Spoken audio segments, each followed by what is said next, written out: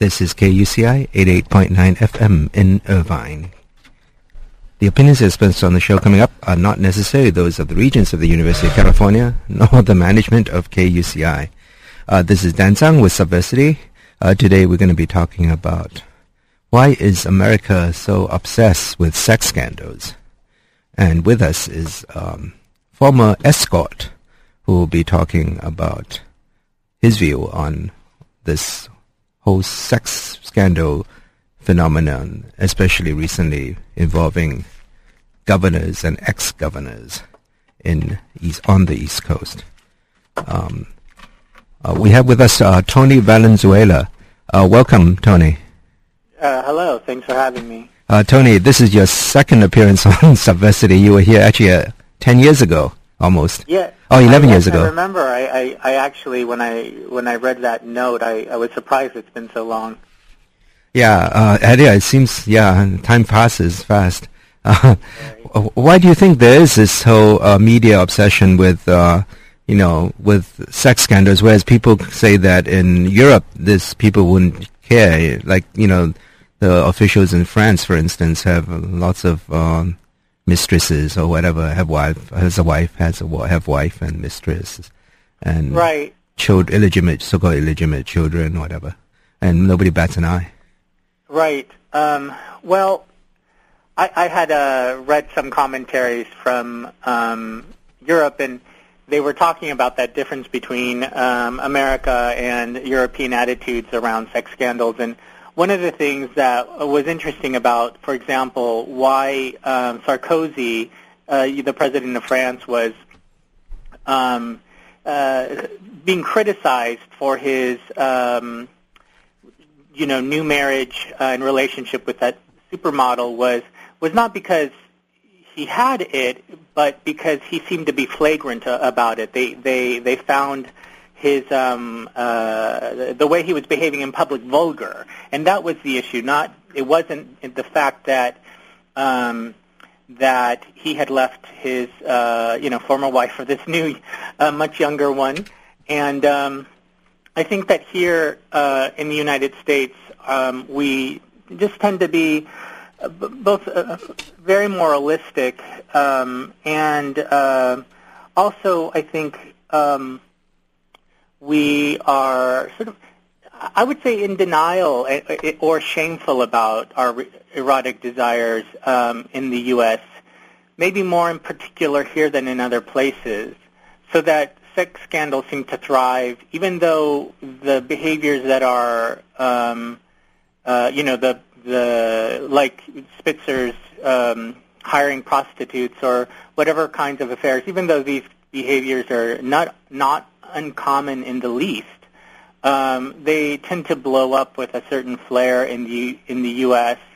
For a number of reasons, I think, not the least of which is just as many people say, our puritanical background, but we just here, I think, have an unrealistic view of sexuality. We seem to take a moralistic view more than anything else. It seems like people are also in denial about, they sanctify heterosexual marriage. They don't want gays involved in marriage, and so they put this on the pedestal, and yet the divorce rate is high in the U.S. Right. Well, that's the interesting thing about this is the actual sort of the reality of our sex and relationship lives here in the U.S. Is that about 40 to 50% of marriages end in divorce, about 20 to 25% of couples admit to having extramarital affairs. Certainly, prostitution, being the oldest professional in the world, is not only common, it's a multi-billion-dollar unregulated industry. So, what's happening behind closed doors is so different than the rhetoric that we seem to engage in when, especially famous people are caught with their pants down.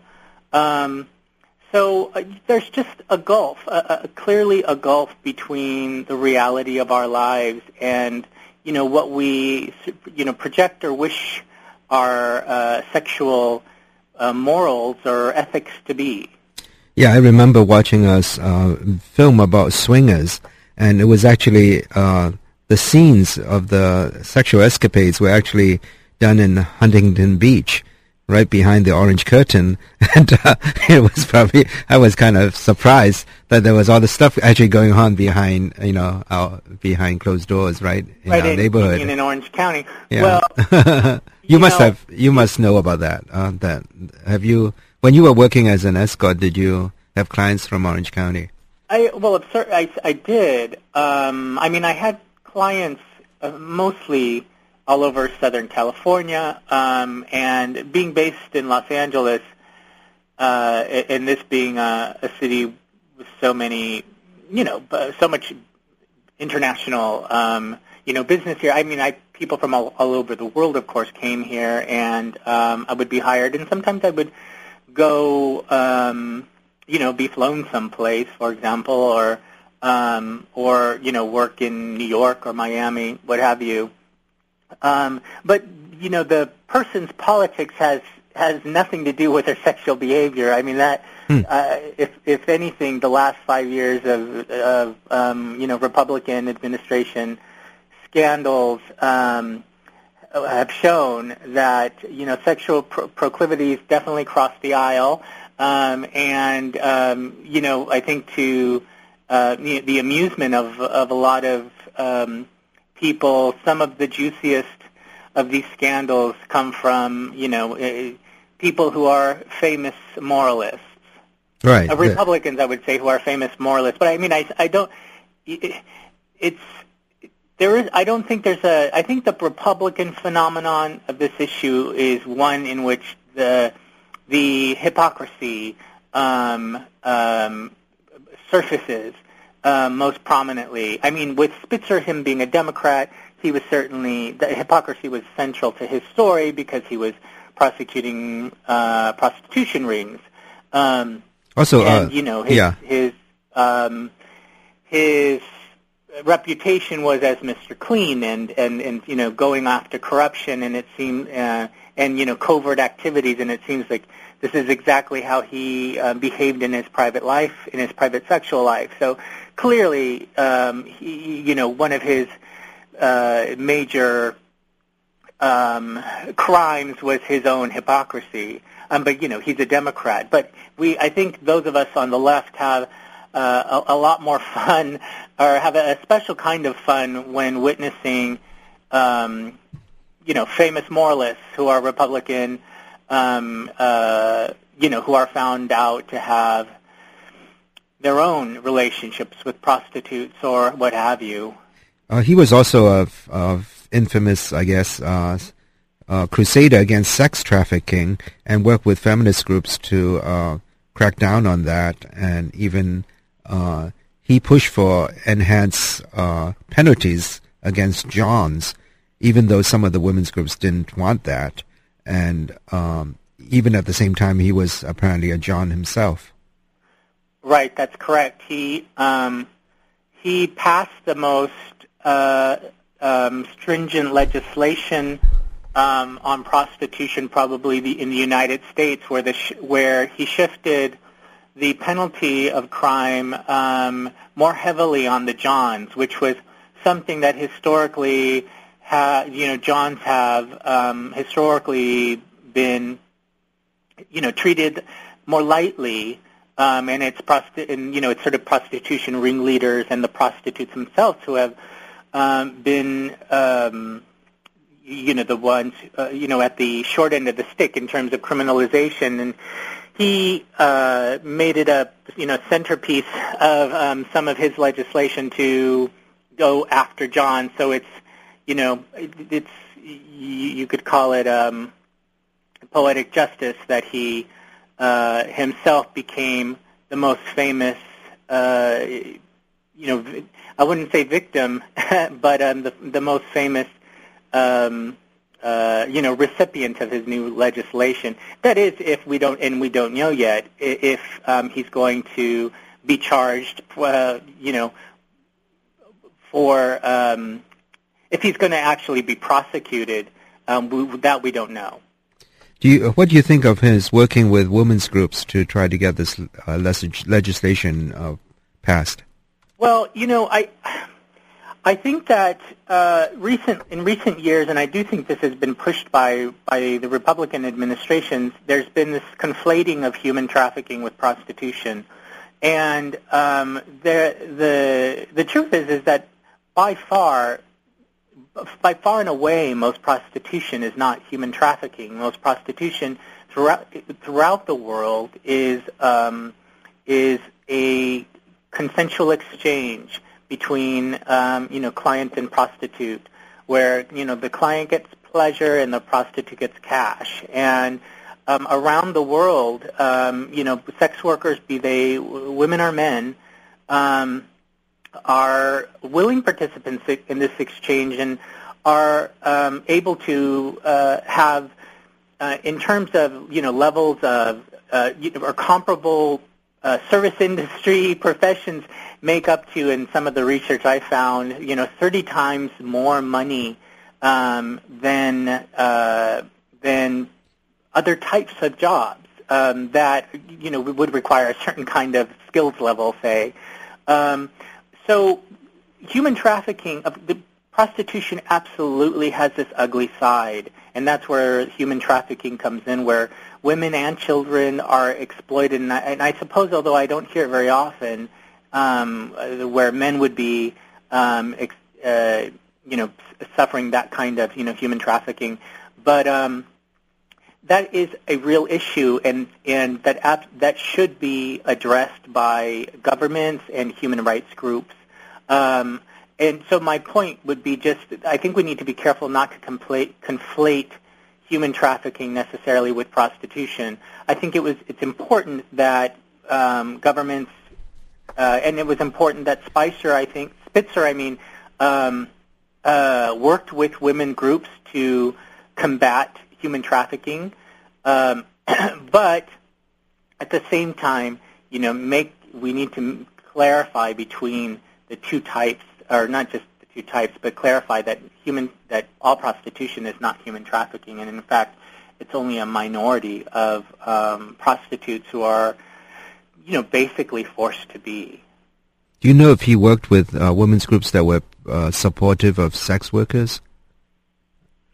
Because I know from some of the news accounts that some of the women's groups did not support his enhancement of penalties for Johns, and so they distanced themselves from that part of his legislation, I guess. Yeah, I'm sorry to say I don't know. I don't know what the details were in terms of what the women's groups specifically supported. I mean, I can understand, and I think a lot of women's groups have fall on the side of supporting sex workers' rights and regulating the sex work industry, because women are so often the victims of violence and exploitation, not just human trafficking, but just in terms of sex work on the streets or from their pimps.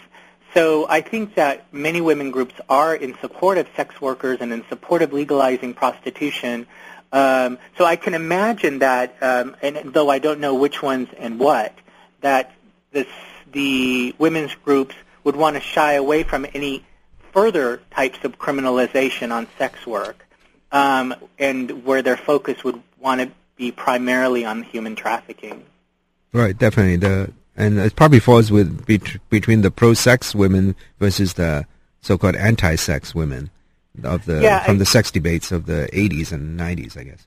Right, yes. I mean, that goes certainly back for a couple of decades. And, I think feminism today is, or post-feminists, and certainly a lot of the progressive women that I both work with and read are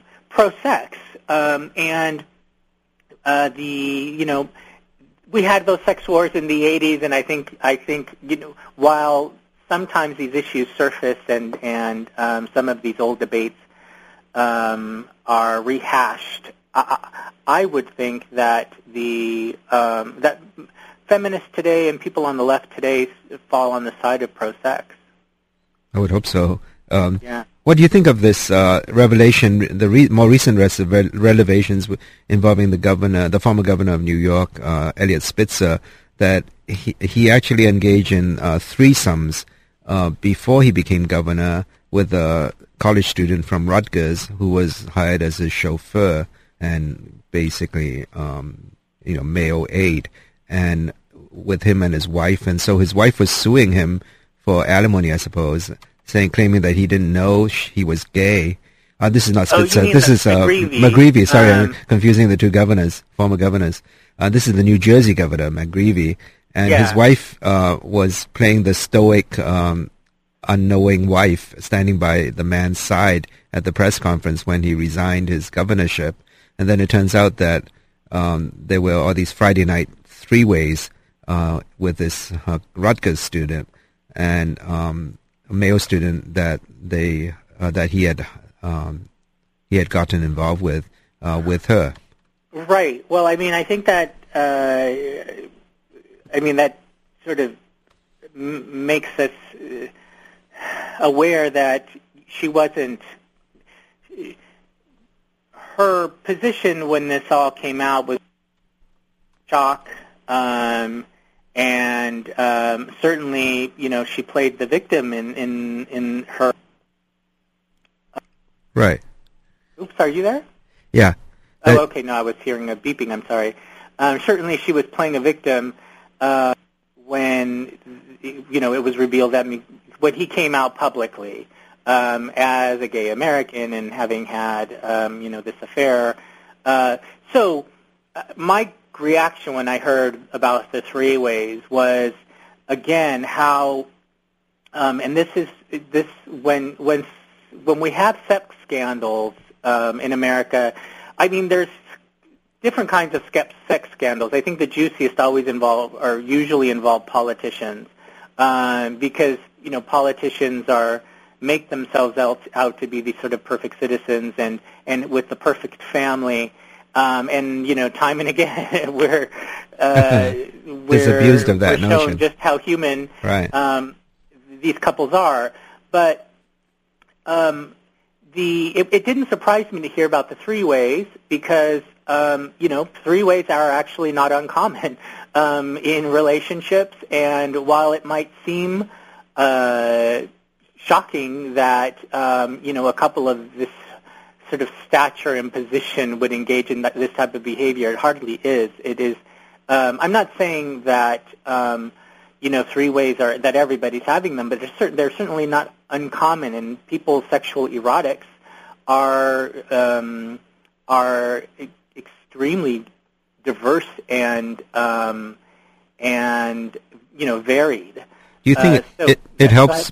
It helps keep relationships together, having a third party? Well, I think one of the things that I feel like I learned as a sex worker was how sexuality is, how the breadth of sexuality is just so vast. And so there are people who are, for example, I would meet guys who were married and had wives, and I would have conversations with them, and sometimes they would be regulars, and I truly believe that they not only loved their wives, but that they enjoyed sex with their wives and that they enjoyed sex with women. And I think sometimes we have this idea that, bisexuality is some kind of, middle phase, like, you're really not deciding between your real orientation of straight or gay. And I don't believe that anymore. And I don't believe it because of my experience as an escort. I just met too many clients who I believed did enjoy sex with women and from time to time liked to have sex with men, and that's why they hired prostitutes who were male. They didn't identify as gay then? No, they didn't identify as gay. Yeah. No. So in any case, so you asked about three ways. Three ways could help a relationship, but they would also hurt some relationships. I mean, it really is as individual as every sexuality is very individual to the person and to the couple, and we just simply have to be honest about what our desires are, and I think it works most successfully is if you can be if relationships are with people who both support your own erotics, which might be different than yours, or where you can where you share a certain kind of sort of honesty about your own desires, where if you are someone who values open relationships, to be with someone who would also agree to that is much more, I think, is very important. Because otherwise, you're going to be a person who cheats on your spouse. Is that more common now in open relationships, like the couple agreeing on open relationships? You think? Well, I think that I've read some research on open relationships, and from my understanding is that the people who anywhere from 2 to 6% of couples, and I'm talking about heterosexual couples, although maybe gay couples are included in this equation, but I really mostly read about heterosexuals in these particular studies. 2 to 6% of couples had, what are called open relationships or open marriages, and that number seems to have remained about the same for decades, since I think this research started in the early 70s or late 60s. And that's straight couples, you mean? Straight couples, right. Now, the percentage of gay couples in open relationships is much, much higher. I recently read a CAPS study, which is the Center, CAPS stands for the Center for AIDS Prevention Studies in San Francisco. CAPS study was talking about 50% of gay relationships being open. And, well, that surprised me initially because I had also read that it's a higher percentage, around 50% of gay couples in longer-term relationships end up being open. But the point is that the possibility of open relationships among gay people is much more. Not only is it more possible, but it's more out in the open. It's more culture. It's the culture more. Huh? It's a gay culture. It's more in the gay culture. Yes, it is. But it's also not unheard of in. Not only not unheard of, it's just not uncommon among straight couples who, in some kind of arrangement where extramarital sex is allowed. But I think in heterosexual couples, having that conversation or, going, it's just too difficult. And so I think extramarital affairs are more common among heterosexuals. How about the percentage who used to be called swingers, right? That they have these swinger parties and stuff, and there's a convention in Vegas every year of the people that engage in this. Do you think that's going up, or is that just a subset?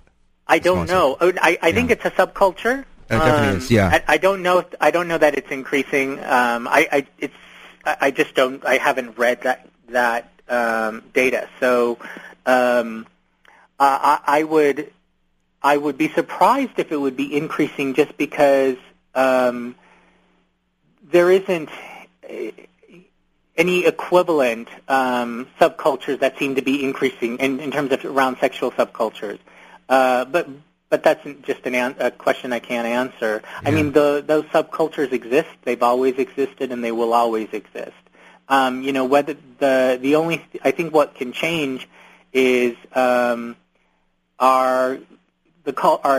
dominant culture's view of not just the behavior, but the couple's choices to have that kind of lifestyle. I mean, I think people mistake those kinds of couples as having problems in some ways, some kinds of deficits in their relationships or some kind of psychological deficits.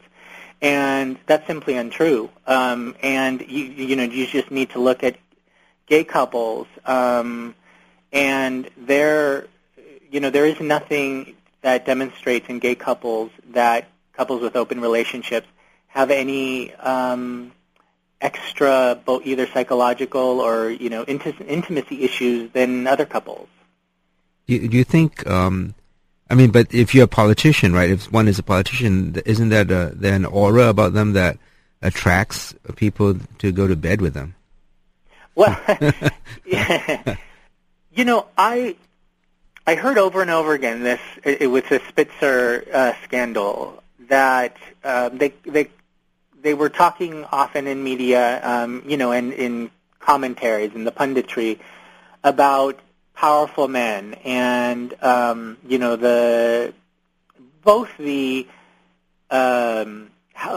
whether or not powerful men were more attractive to sex partners, but also sort of the arrogance of powerful men and how powerful men had felt a sense of entitlement to have whatever kind of sex that they wanted, and that powerful men often hired prostitutes. And my reaction to this was that this isn't just sexual trysts and hiring prostitutes and different kinds of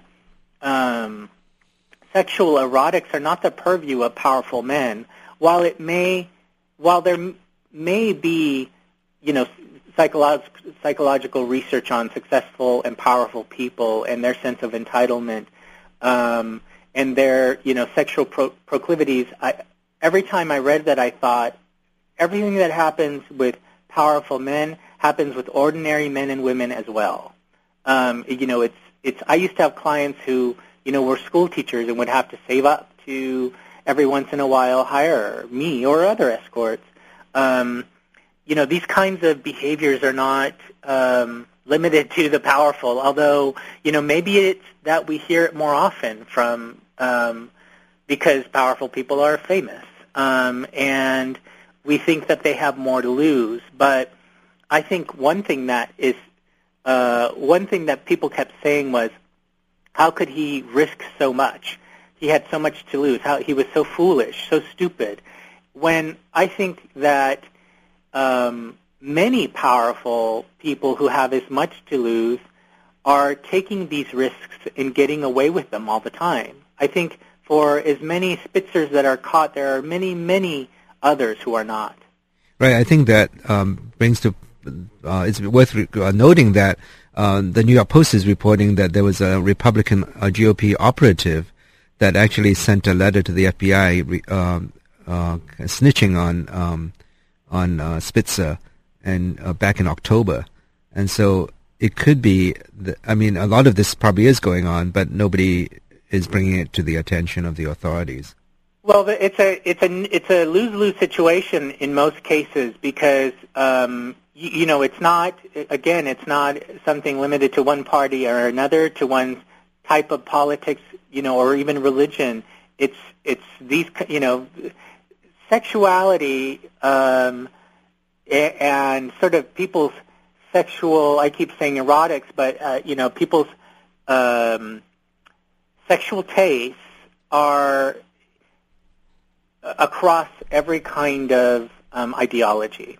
For and so when I had also read about Spitzer being set up by his enemies, and that didn't surprise me, and I actually believe that there's probably some truth to that. I mean, he made a career of it's his first year in office as governor was one of the most turbulent years of any governor in New York history, and he made a lot of enemies in Albany, New York, and he also his history of going after sort of corruption and his combative style, I think he, in some respects, set himself up for his own fall.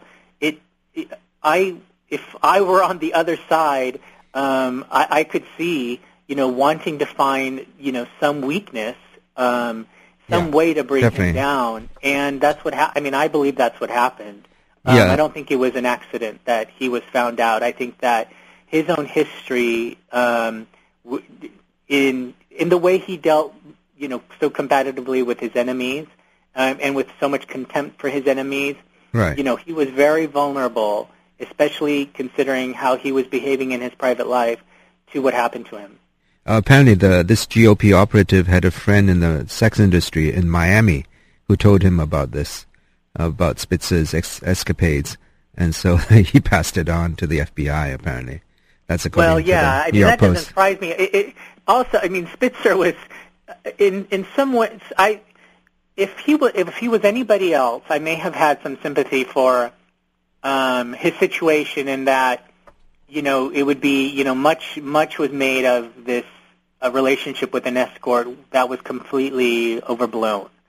In another circumstance, but because of his own history in persecuting, the prostitutes and prostitution industry, then I had no sympathy for him when this happened, and he's a hypocrite. But generally, and also he went after, in his own history as assistant attorney general and attorney general, he went after the mafia and Sure. organized crime, and especially prostitution rings, like high-end prostitution rings, are often run by organized crime, and so someone was going to find out and narc on him, and so it's just not at all surprising. We're talking with Tony Valenzuela about the sex scandals that are in the news. This is Dan Tsang with Subversity here on KUCI. The opinions expressed on the show are not necessarily those of the regents of the University of California, nor the management of KUCI. Were you surprised at the prices Spitzer paid for sex from this this woman called Kristen?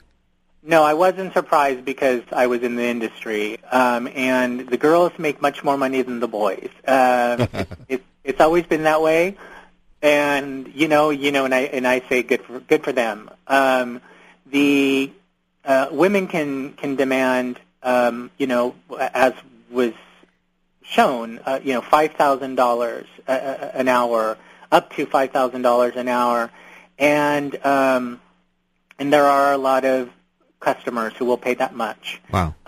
So no, those numbers didn't surprise me. Those numbers are also not common. There is a hierarchy and a class system within prostitution. The hierarchy is of most people who are escorts are charging, are in the hundreds per hour. Right. And certainly street prostitution is much less than that, and there's a real class division there, generally speaking. So these were, as the Emperor's Club, VIP Emperor's Club, it was in the name, this was an elite group of escorts who were charging the highest prices, on the market. What would be a high, kind of equivalent high price among gay escorts? Well, among gay escorts, there are those prices. It's some escorts, especially ones who are famous porn stars, they are able to charge more than others.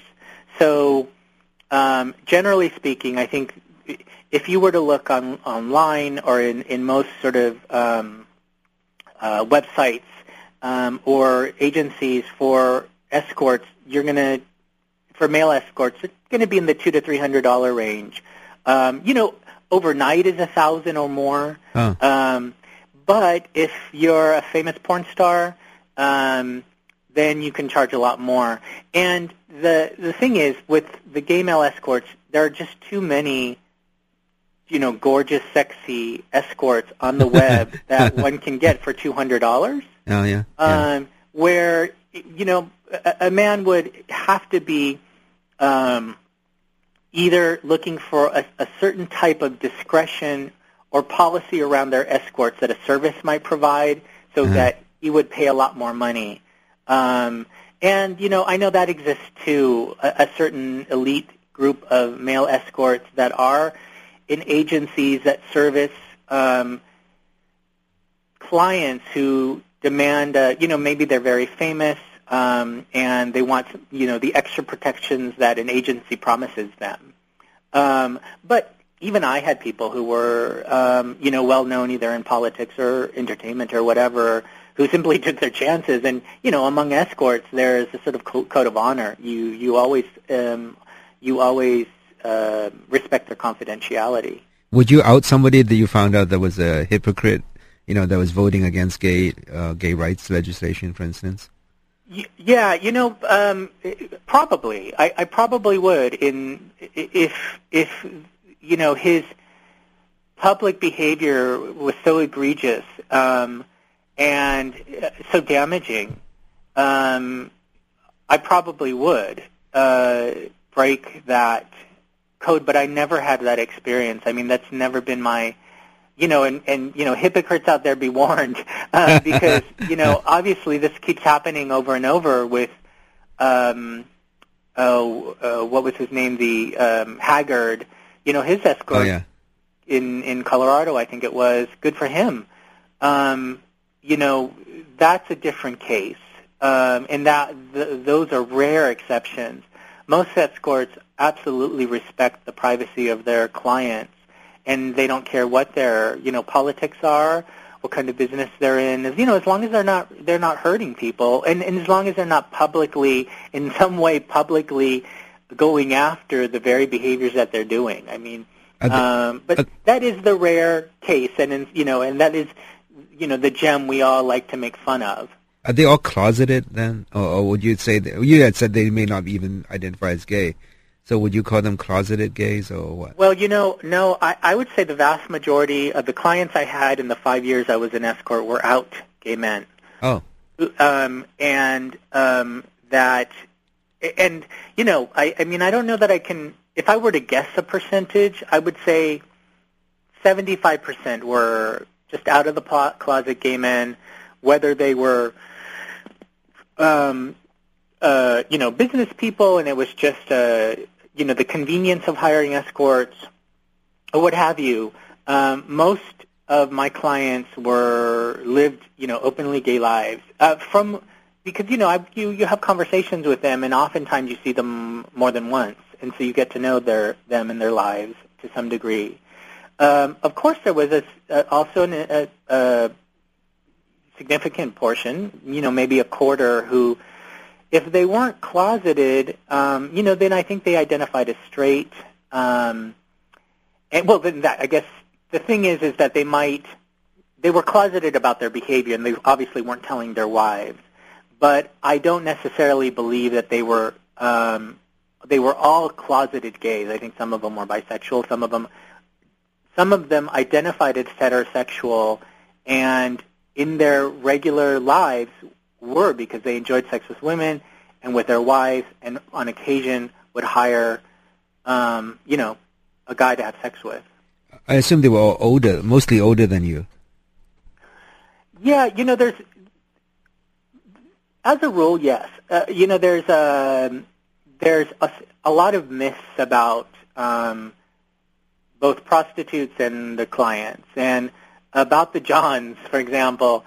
The myths are that they're, old men who can't get sex in any other way. And that couldn't be further from the truth. I think that the number one reason that a man hires, I don't even want to say a man only, because there is a sex industry, although it's much, much smaller.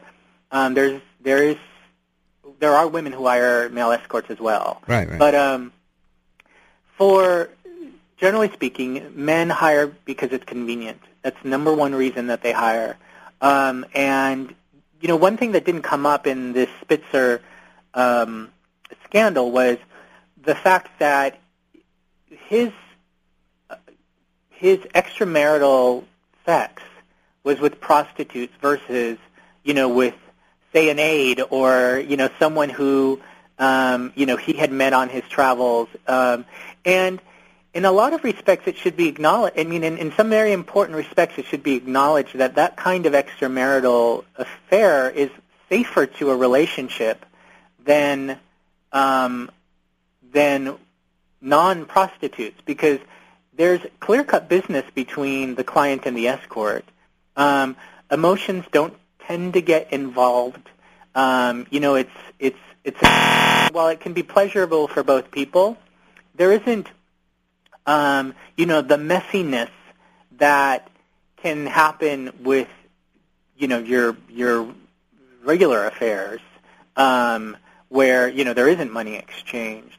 And so, in some respects, when a man seeks out escorts on the side, it can be, I think, safer to the relationship than when he has flings with other women that can potentially become, you know, emotionally complicated. I think that's happening with the governor that replaced Spitzer, Patterson, and there's more and more relations in the New York Post again about all the aides that he's slept with, hiring rooms at some motel, right. And maybe even the allegation is that maybe some campaign money was used, although there's no proof. But apparently there were a lot more than what he admitted the day after he got appointed. Yeah, that it was just marital problems and it had ended, but they may have been right. And you know, he's citing marital problems for his reasons, you know, to have these other you know, sexual relationships. Now, I don't know if he was seeking out emotional. You know, I don't know if these other relationships he had were emotional, and that they were jeopardizing his marriage in an emotional sense. I mean, there is a distinction to be made between sex that is simply for pleasure and sex that is tangled up in emotions between two people.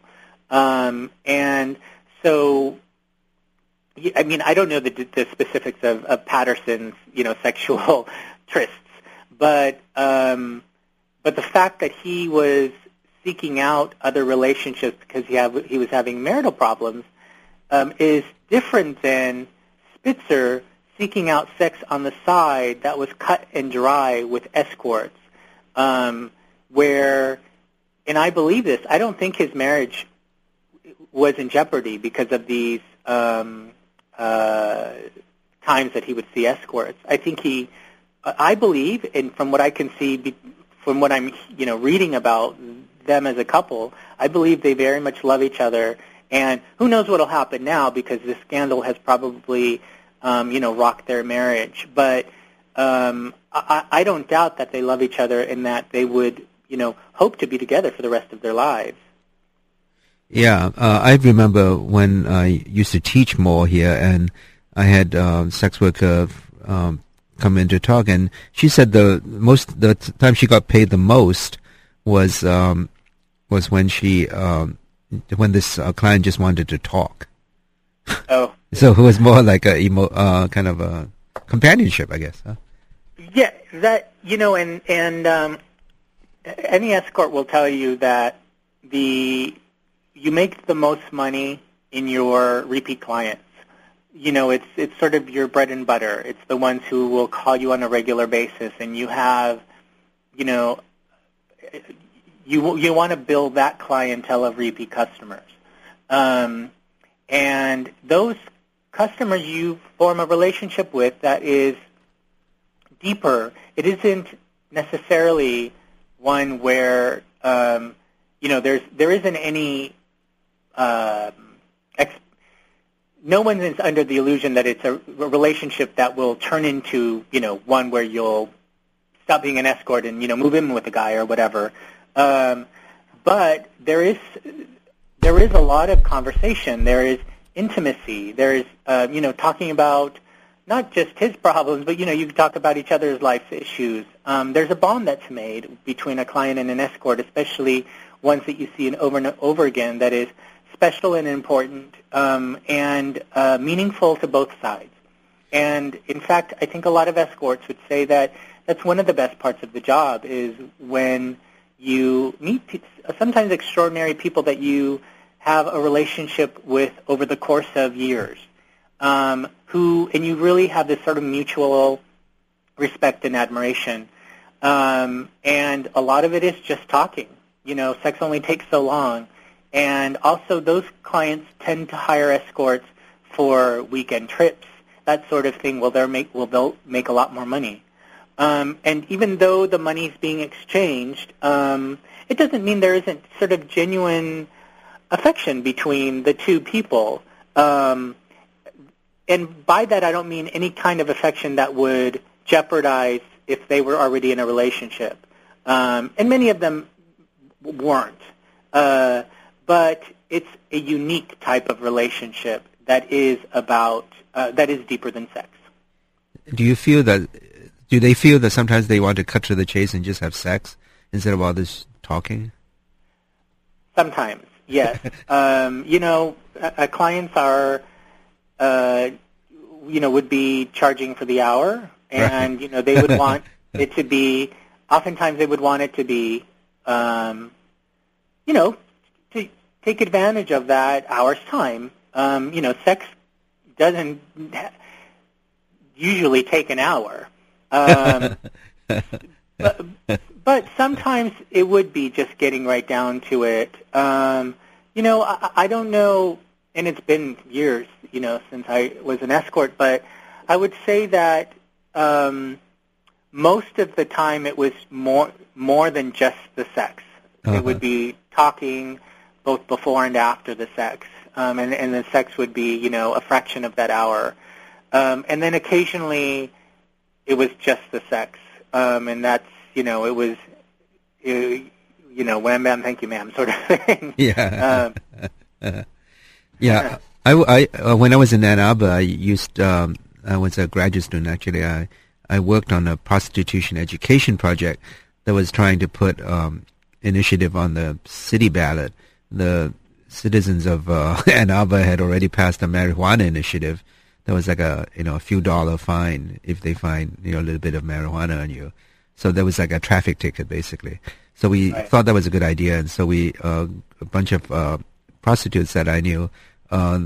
They were actually one was lesbian actually, but she was willing to work as a sex worker to service male clients, and she and I helped out with this initiative to try to get this initiative on the ballot. Of course, we didn't get enough signatures, but at that point we were true believers in decriminalizing prostitution. We didn't want the state to legalize it. Is that still the feeling among sex workers, or do you think they want legalization rather than decriminalization? Yeah, that's a good question. And in the organized sex worker activism, I'm not sure where the numbers lie in terms of who wants decriminalization versus who wants legalization. I would want. That's an interesting question. I just don't know the answer to that. I've heard both sides, and the beauty of decriminalization is it's you stop going after people who are making their living in arguably perfectly legitimate ways. And the trouble with one of the things that I would sometimes have conversations with other escorts about this is if it were legalized and regulated, we would probably start making a lot less money, and that's one of the downsides to the legalization aspect of it.